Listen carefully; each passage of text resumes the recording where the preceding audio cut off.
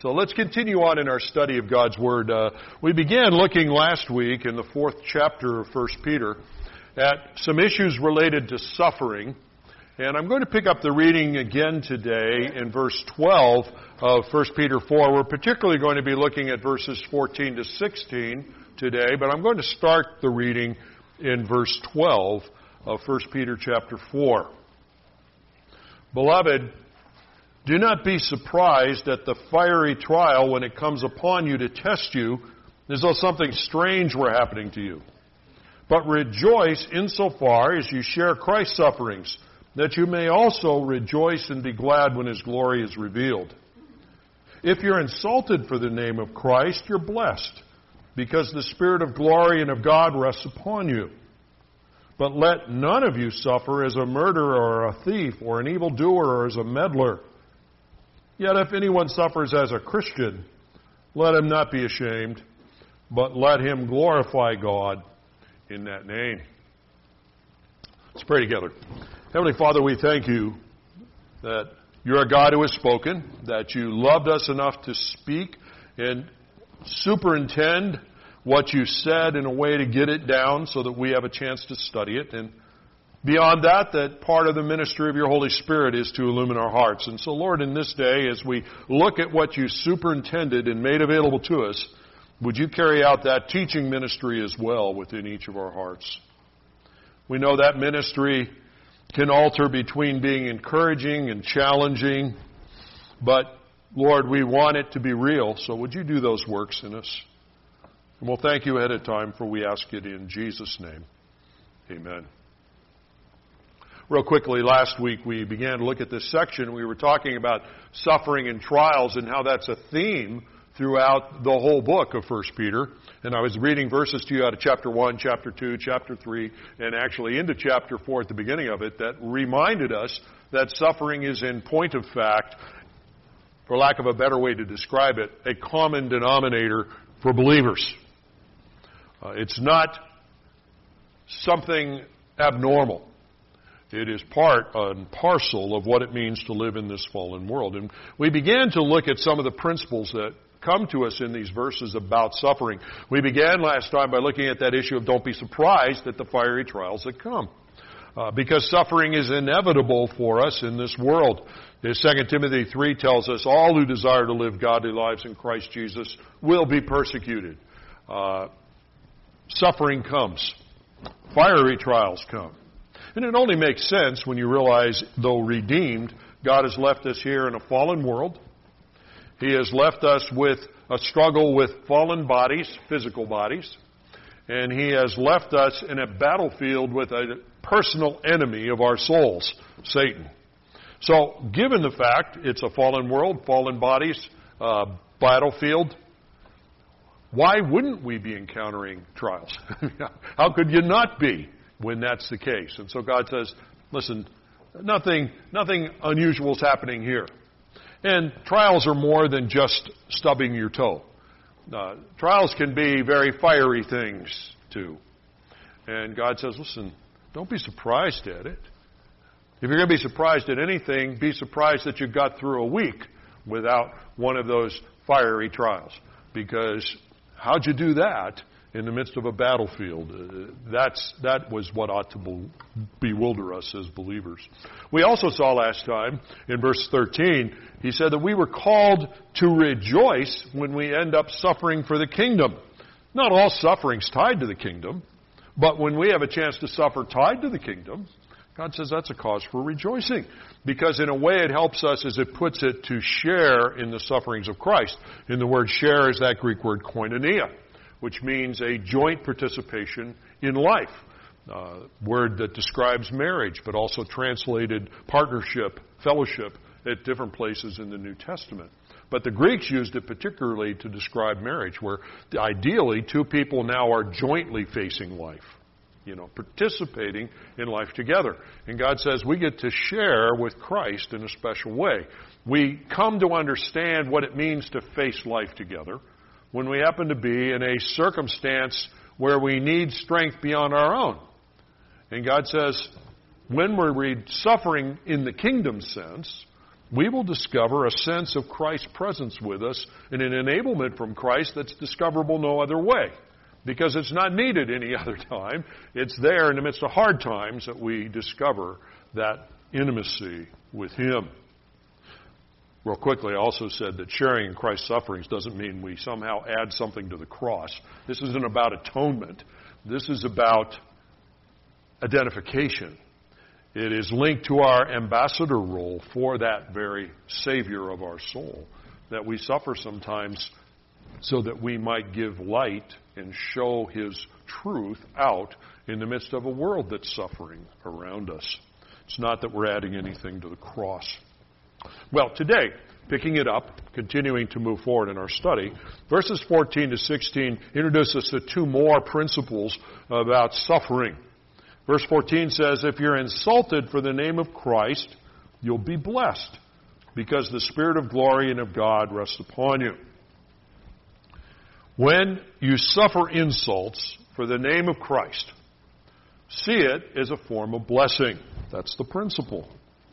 Now here's the fact of the matter. All believers who are not trying to operate as secret agents, so there's no evidence that that's what they are, but all believers will sometimes be insulted for their faith in the Lord Jesus Christ. If I was to hold a seminar for you that title of which would be how to prevent being insulted for the name of Christ, the seminar would be over in 1 second, because you get together and I'd say, no way, and then you go. Actually, there is a way. Don't live for Him. That cuts down a lot of suffering right there and a lot of insult. But basically, God says, no, all believers will be insulted. A note of realism, and I love the realism of the Scriptures. A note of realism for us. It says, hey, let's be realistic about things. We already saw earlier in the 4th chapter the comment that the world around us finds us puzzling. It can't make sense out of us as believers. We don't fit any of the categories that they're used to. And they find us puzzling. They find us irritating. And back in verse 4 we saw they often malign us as a result. With respect to this, it says, they are surprised you don't join with them in the flood of debauchery, which is the characteristic of their life, and they malign you. We already saw that's the dynamic in the midst of the fallen world in which we find ourselves. Now we're discovering a particular type of maligning. All right? God is saying sometimes the response of a puzzled and antagonistic world can take the form of insults. Insulted for the name of Christ. This word insult translates a Greek word which means to mock, to defame. Sometimes we're defamed and mocked for Christ, for the faith that we hold. And these insults can take a lot of different forms for us. Sometimes it'll take the form of somebody that you care about looking at you and accusing you of being weak, a failure, just looking for a crutch in your life. Ever happened to anybody? That's an insult. But it's a form of the Greek word translated insulted here. Sometimes people will look at you and they'll accuse you of being bigoted and narrow and full of hate speech because you're holding to God's truth in a culture that increasingly rejects not just the idea that God speaks, but rejects everything that supposedly God had said related to morality, related to ethics. And so they'll look at you and accuse you, insult you as being a hate monger, bigoted, narrow. Sometimes they'll accuse you of committing intellectual suicide. They may not always use that phrase, although I encountered that often in my university world as I was part of that. It's like intellectual suicide. How could you buy into these worldviews? How could you're sharp? How come you don't? We can encounter insults in those forms where people think, "Why'd you turn off your brain?" Because you would have had to turn off your brain to be a believer. And of course, those are opportunities as well. But it's an insult nonetheless, isn't it, to encounter that? Sometimes they'll insult you by just saying, I don't quite know what to say except I want to discredit you in the eyes of everybody else. And so I'm going to say whatever I have to say to discredit you, to make people around you ostracize you, kind of put you at arm's length. It'll be clear you're not welcome, and certainly you're not accepted by us. Insults. I'm glad the Greek word translated insult has such a broad range to it, and I haven't exhausted it, but I'm just helping you see. It's more than somebody forming a formal insult. You know, that's not what's being talked about here. It's an attitude in the way that they respond to us. And God says, listen, all of us are going to be insulted for following our Savior. Going to be insulted for it. There's no strategy, by the way, no strategy of outreach in this world that will make a world that finds us puzzling and irritating and is committed to maligning us and insulting us. You don't have a strategy that will get that sort of group to like us. If we sat down and tried to have an outreach strategy for the church and say, how can we reach out to these people without doing anything that would put us in a situation where they might want to insult us or insult our message? And my response to you is don't meet. I mean, there is no way to do that short of compromise. Then in which case you shouldn't have met anyway. You don't need any help to compromise because the world rejects the message and more resents the message. There is nothing more resented than for somebody to believe they're not acceptable to God based as they are. Because everybody's image of themselves is such that, well, I don't know how bad other people are, but God couldn't possibly not accept me. And God says, well, I don't accept anybody. You're all sinners and separated, all facing death and judgment. That's insulting at the deepest level in a culture where people from their earliest years are told, well, you're basically good inside.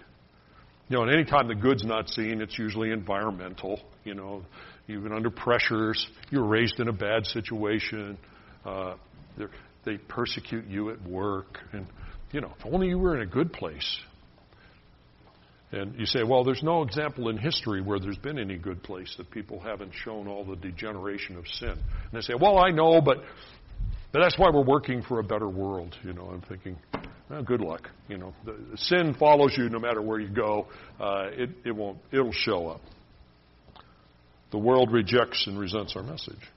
But God says here, listen, that's going to happen, but this maligning with insults, which is part of the characteristic of what it means to live for Christ, actually leads to blessing. And the Greek word blessing here is makarios, which means inner happiness, an inner contented satisfaction. Blessing, as 1 Peter is talking about it, is a feeling inside of that satisfaction, inner happiness that enables us, it compensates for the fact that on the outside what we're getting is bad-mouthing. All right? That's how God places it here. That's the structure. He says, I'll do something that will compensate for what you can't escape if you're seeking to live for me. Now, how is that possible? How, in the face of insults, how could makarios be our experience? It seems contrary to logic. It seems contrary to experience, sadly, in many cases. So let's unfold it a little bit. Let's unfold the paradox. First thing we have to admit is to experience makarios blessing when we're being insulted is definitely not going to happen naturally. I mean, who naturally can feel good even when being insulted? And it doesn't matter how many times they repeat that old kids line of, oh, sticks and stones may break my bones, words will never hurt me. They know it hurts them. I mean, come on. You can't talk yourself out of it. Words hurt. Devastating. And so it's not natural. Now, After we admit that, it pushes us in the right direction because we come before the Lord and say, well, this can't naturally happen. I can't work myself up in self-discipline to get to the point where I have makarios when people are insulting me. God says it won't happen because it's not natural. Therefore, if it's going to happen, it has to be supernatural by definition. Either that or he turns us into psychotics where we don't respond to life reasonably any longer. No, he doesn't do that, but it has to be supernatural. Only God can make this happen in a person. And he works a miracle through the indwelling Holy Spirit to cause it to happen. That's why it says, because the Spirit of glory and of God rests upon you. That's why it works. Not because it's natural, but because the Holy Spirit does something unnatural in us by giving us an ability to respond in the face of insults differently than the natural person is able to respond to such insult. We have special grace and enablement because of the Holy Spirit, and we're not going to find it anywhere else. And so if you're not living in a way surrendered and enabled by the Holy Spirit, you're not going to find the makarios either. So insulting is one way on the path to makarios. It has to be combined with surrender and enablement by the Spirit in order to get to the equal sign of makarios, of blessing. The second thing in this unfolding of it, we need to understand that the very experience of facing insults, that experience itself, creates a situation in which we find a wonderful proof of Christ's presence in our life and walk. We already talked about the fact that in bad circumstances we can get a sense of koinonia and a sense of His presence. But God's picking up on a particular kind of bad circumstance here, and that's the circumstance where people that maybe we care about are insulting us because of following Christ, ridiculing us. And He says, in that circumstance, you're going to find a wonderful proof of Christ's presence in your life. He lives His life in us and through us through the enabling power of the Holy Spirit. When I'm insulted, filled with His Spirit, I find an inner affirmation and strength from the Holy Spirit. And it helps to offset the very real hurt and sense of rejection that I'm getting from the people who are insulting me. That's what that means. It's an inner proof. An inner proof that I wouldn't discover if I wasn't being insulted. Because it's being insulted that creates the condition for the inner proof. Much like if I wasn't under trial, I wouldn't understand the koinonia with Christ. But being in the trial, I discover a sense of Christ's presence and enablement. Do you follow the line of reasoning? So now he goes to a specific case of suffering, and he says, insults. A special grace in inner proof. And God says, take joy when you find such inner proofs. Take joy in it. It's like, oh, Lord, you did something in me. I had something to hold on to when I didn't have anything to hold on to. The other thing I think we need to understand here is we need to remind ourselves in the face of this promise that facing insults puts us in good company. What I mean by that, listen to the way this is put in Matthew chapter 5, verses 11 and 12. Blessed are you when others revile you, meaning insult you, and persecute you, and utter all kinds of evil against you falsely on my account. Rejoice and be glad, for your reward is great in heaven, for so they persecuted the prophets who were before you. And we could, of course, turn to Hebrews 11 and then the beginning of Hebrews chapter 12 and say all of those people of faith, like a great cloud of witnesses, we're in good company, brothers and sisters. Everybody who should matter to us has been insulted too. It's not like I got a raw deal here. Everybody did. And so I say, okay, God's saying, listen, they got it. You're getting it. They received what I can do to help you in it. So will you. Find solidarity. We use that word in a non-Marxist context. Find solidarity with others because that's one of our solidarity realities. Finding something in the midst of the tough things. The other irony I see here is that when I face insults for Christ, which is a form of being dishonored in this world, clearly, God says, I actually find honor before the Lord. Honor in the face of dishonor.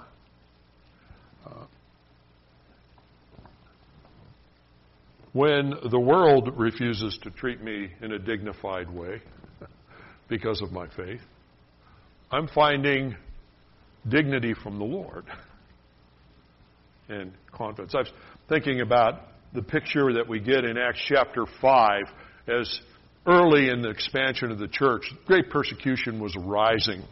And in verse 40 of chapter 5 of the book of Acts, it says, in the apostles now, it says, when they had called in the apostles, they beat them, publicly beat them, charged them not to speak in the name of Jesus, and they let them go. Verse 41, then they left the presence of the council, rejoicing that they were counted worthy to suffer dishonor for the name. There's the principle. God says, let's be like the others that we're in solidarity with. Let's rejoice that we were counted worthy to suffer dishonor for the Lord Jesus. Because that's a grace from God. You say, well, I like some of his other graces better. Well, yeah. But nonetheless, that's the promise to us. What is a dishonor is a form of honor for the one growing in the Lord. I have a ways to go on these things. You know, admission time. I'm not sure when I got out of a public beating that my first response would be to rejoice in the Lord that I was counted worthy to suffer for the name of the Lord. I pray that could happen, you know. But so I got ways to go, as all of us do in these things. But God is laying it out for us. He says, here's the principle. Here's the perspective. You can't escape suffering. And if you're living for me, you can escape insults. But all's not lost. All is not lost. Been insulted lately for your faith? It's a rare thing when we haven't been.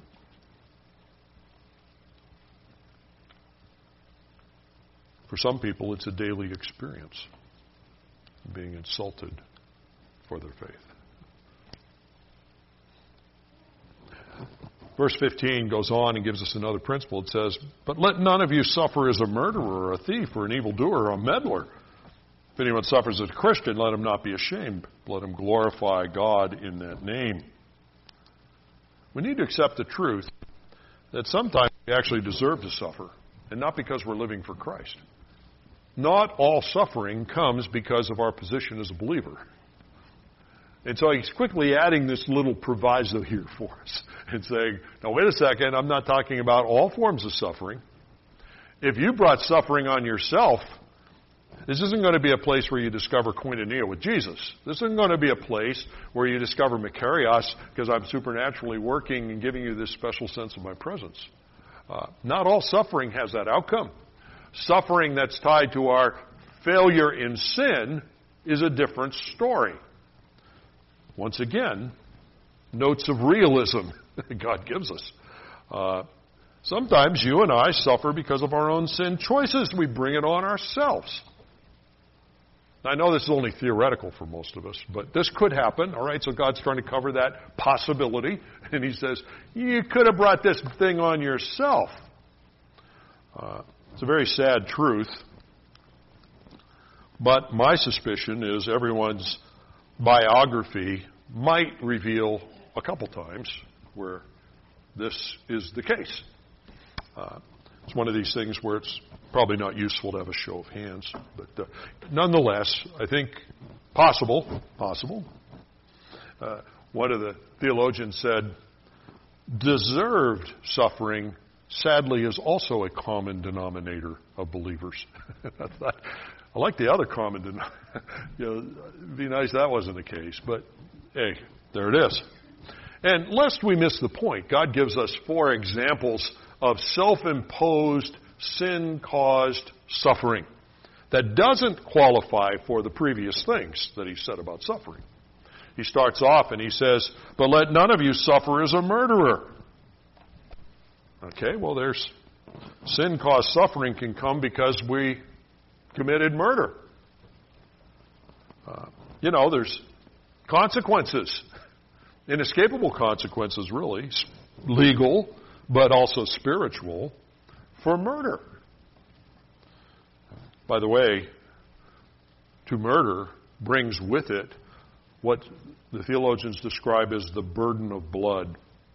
Proverbs chapter 28, verse 17 says, "If one is burdened with the blood of another, he'll be a fugitive until death, and let no one help him." Meaning, let no one spend their time trying to get rid of the guilt tied to the murder. A fugitive till death. Fugitive till death. Over these many years of ministry, as I've worked with different guys who've been even in warfare situations, the ones who struggled the most were ones not just in the warfare, but knowing in the face of it there were things that were being done that they even were parts of that no longer was just warfare. And they suffered till they died with it. Didn't mean they weren't saved. And it didn't mean in other ways God didn't need grace. But when I look at Proverbs chapter 28:17, I say, there's things that can dog our step, even as redeemed children of God, over the long haul. I have a son that murdered his wife. One of my griefs. There's no escape on that aspect of it. The burden of guilt. Now, we might look at this and we say, well, it's only going to affect a small number of believers here, relatively speaking. But let me read you. 1 John chapter 3, verse 15 says, "Everyone who hates his brother is a murderer in the sight of God." Everyone who hates his brother is a murderer in the sight of God. Which means there's blood guilt in a way that dogs our step over the long haul if we succumb to hate. That hate dogs our step, fosters bitterness, a bitterness that Hebrews 12 says becomes like a root of bitterness springing up, defiling all kinds of people. It's an inescapable deal. There's an answer to it in the sense of confessing it to the Lord and finding His grace not to act on the hate that's there. So what's the point? If we brought it on ourselves, whether it's murder in verbal form or in physical form, there's no blessing in the action. It is a pointless suffering. Self-imposed. Useless. It's like the book of Ecclesiastes. All is meaningless. Vanity. Do you see the contrast? We can't escape suffering, but we can have some choice over the type of suffering that we encounter in our life.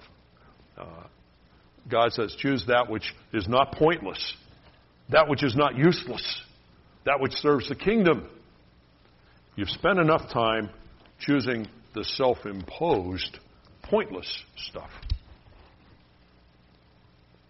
He says, let none of you suffer as a murderer or as a thief.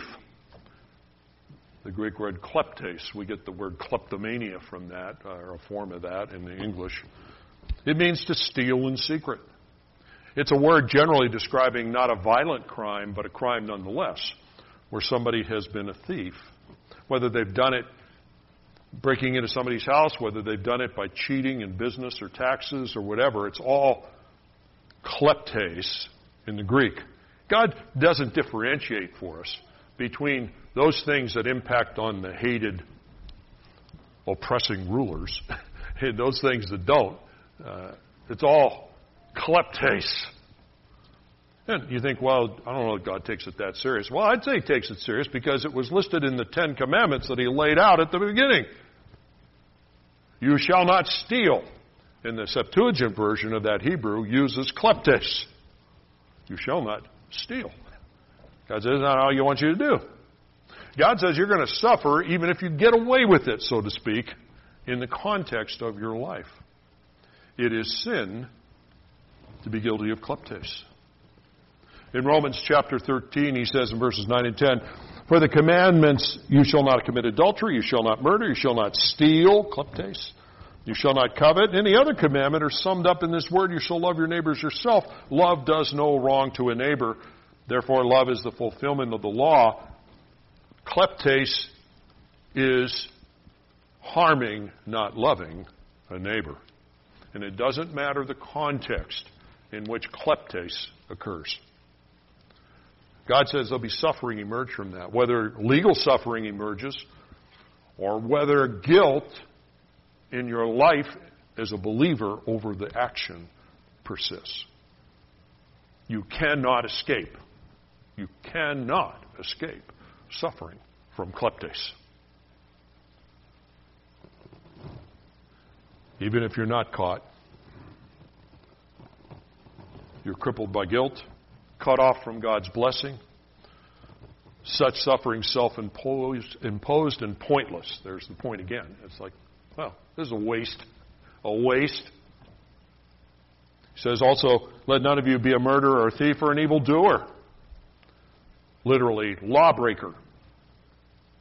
To be an evildoer in the Greek mind was somebody who just went around breaking the laws of the land. There's consequences from being a lawbreaker. There's other ways to break the law than by being kleptes, being a thief. You know, you can break it in different ways. There's going to be consequences. And God says, even if you're not caught, there will be a crippling guilt for you as my child, and a loss of my blessing, my makarios, in your life. There will be suffering that is pointless and self-imposed. And then even worse, he says, listen, or as a meddler. I don't like having that included with the murder category, you know. But it is. The word meddler here translates a Greek word which literally means to pry into the affairs of others. It's translated busybody by some translations and in other portions of the word. It describes the individual, talking believer now, the believer who sticks their nose into where it doesn't belong. Steps into situations where they're not wanted. They're not asked. Some people are so desperate to be part of stuff that I'm going to step into those situations because I don't want to be left out. I'm going to be sticking my nose in it because I want to be part of what's going on, and it's all justified in their minds. It's all meddling. God said, I want you to be meddling. Why?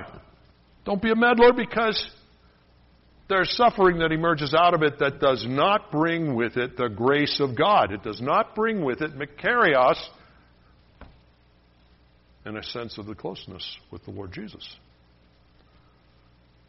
1 Thessalonians chapter 4, verse 11 says, but we urge you, brothers, do this more and more and aspire to live quietly. Mind your own affairs. Yeah, it says that. Now, 2 Thessalonians chapter 3, verses 10 to 11, he says, for we hear that some among you walk in idleness and are not busy at their work, but they are busybodies. Now, to such a person, we command and encourage in the Lord Jesus to do their work quietly, earn their own living, get your nose out of everybody else's business. That last phrase wasn't there, but that's what it meant, okay? Don't do that. Don't do that. In 1 Timothy chapter 5, verse 13, it says, besides that, they learn to be idlers, going about from house to house, and not only idlers, but gossips and busybodies. Here's the point. People don't appreciate meddlers. even those who are supposedly meddling for your own best interest. Meddling because I'm just trying to serve the Lord and intervene. All such meddling is forbidden here. And all such meddling inevitably brings suffering with it. Because people say, I don't like it. I don't like you doing that. All such suffering is self-imposed suffering and pointless. It is not falling into the category of finding grace, koinonia with Christ. This sort of suffering is simply what you deserve to have happen. And he says, if anyone suffers as a believer, though, let him not be ashamed. Let him glorify God in that name. Suffering can either be a source of shame or true blessing. And it really comes down to why we're suffering. If we're suffering for the wrong reasons, it isn't a source of blessing in koinonia with Christ. It's pointless, and we suffer for no redemptive value. You mean there isn't help just in suffering? No, that's a human axiom. No one is helped by suffering per se. We're helped when we suffer for the right reason and in the right way. It says, let him not be ashamed if we suffer as a Christian. The word ashamed here translates a Greek word literally that means to be disfigured. When we are shamed by the world around us, their goal is to disfigure us in the eyes of other people, to mar us, to think of an artist's work, to mar it, to disfigure it. That's what that's about. And God says, people keep trying to do that to you. Don't do it to yourself. Don't do it to yourself. There's plenty of people out there trying to do it. They don't need your help. But if you suffer for me, you will not be disfigured, even when that's the intention of those who are seeking to make you ashamed and to cast aspersions at you. He says, you won't get disfigured by it. You say, well, it still hurt, Lord. He says, well, yeah, but you're not disfigured by it. You're not disfigured.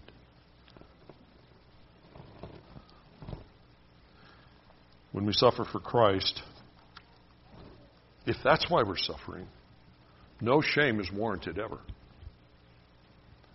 On a human level, in interaction with people, we can still feel some of that shame, I suppose, emotionally.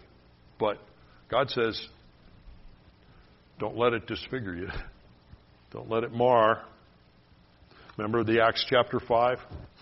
They left the presence of the council and rejoiced they'd been counted worthy to suffer for the name of the Lord Jesus Christ and for the kingdom. God says, it doesn't have to disfigure you. It is going to hurt you. It doesn't have to disfigure you. When I feel dishonored and disgraced before people, and I've felt that way, sometimes because of my own choices, sometimes because of standing for Christ. When it's for Christ, it doesn't mean I should feel any shame before the Lord. Have you known that sort of suffering from family and friends, co-workers maybe, where you suffered for the kingdom? There's no shame before God suffering for the right reasons. Still hurts. That's why it's talking about here under suffering. But I can hurt and not be disfigured because of the enabling grace of the Holy Spirit in my life. That grace doesn't work so that I never get hurt. It works to make sure, though hurt, I'm not disfigured by the hurt. No need to hang my head red-faced before the Lord because some people shamed me. I don't need to come before the Lord and think, oh, if I only handled that witnessing opportunity differently, if I only said something different in that conversation, maybe I could have won them. Maybe I would have smoothed them from this to that. And then we begin to browbeat ourselves. And we need to remember Jesus always said everything right. Everything. his track record, if you measured on a human level, wasn't great. People were picking up stones to stone him, turn against him, reject his claims, accuse him of blasphemy, and on the list goes. You couldn't share effectively enough to avoid it. So when it happens, you don't beat yourself up. Go before the Lord and say, well, help me to learn. If there's something I need to learn from this, help me to learn it. But I don't need to be embarrassed before you, Lord, because it happened. When we suffer for Christ, we can praise the Lord that, how's that phrase? That we bear that name. That's our great privilege for you and I. We bear that name. We don't deserve to bear that name, obviously, but we bear it. I bear the name of the Lord Jesus. You haven't always lived like it, Lord. Well, but I bear that name. He died for me. I repented, believed in Him. I rested in His work on the cross. I'm seeking to grow as a disciple that I might please Him. If it brings with it some of these things, I'll rejoice that I bear His name. Because people can bear a lot of different names. I want to bear that name. How about you? That's what I want to be known for. If they say, well, you're a follower of the Lord Jesus, they're guilty as charged. I wish there was even more evidence. I wish there was even more evidence that that's who I am. That's where God wants us to be. Praising God that we're counted worthy for His sake to suffer because we bear that name. Do you see it as a reason to feel worthy? That takes a working of the Holy Spirit within our hearts. Next time, Lord willing, we'll try to finish this section. Look at verses 17 to 19. Look at some more about suffering as believers. But no matter what I do when I'm teaching these things, before the Lord, I'm having lots of let's walk to the woodshed situations where God has to say, now, wait a second. Do you see this? Yeah, I see it. How's it worked out, Gary? Not always as good as I wish. And God says, all right, let's move ahead then. Let's do better. Let's focus on the right things. So if you ever feel beat up by these things, if you could see the spiritual beat up, you'd say, hey, Pastor was beat up too. I don't know if it's good company, but we're in the same company. Beat up believers. But beat up for a purpose, moving in the direction of bearing His name more worthily than ever and seeking to grow in the face of what life brings our way. Let's pray together. Heavenly Father, we thank You for time together in this day, for Your word, for these things about suffering. Encouraging words, hard words, but all words that You chose from eternity to breathe out. Help us to understand why and to rest in the truth of what You've said. And we'll thank You for that, for we ask it in Jesus' name. Amen.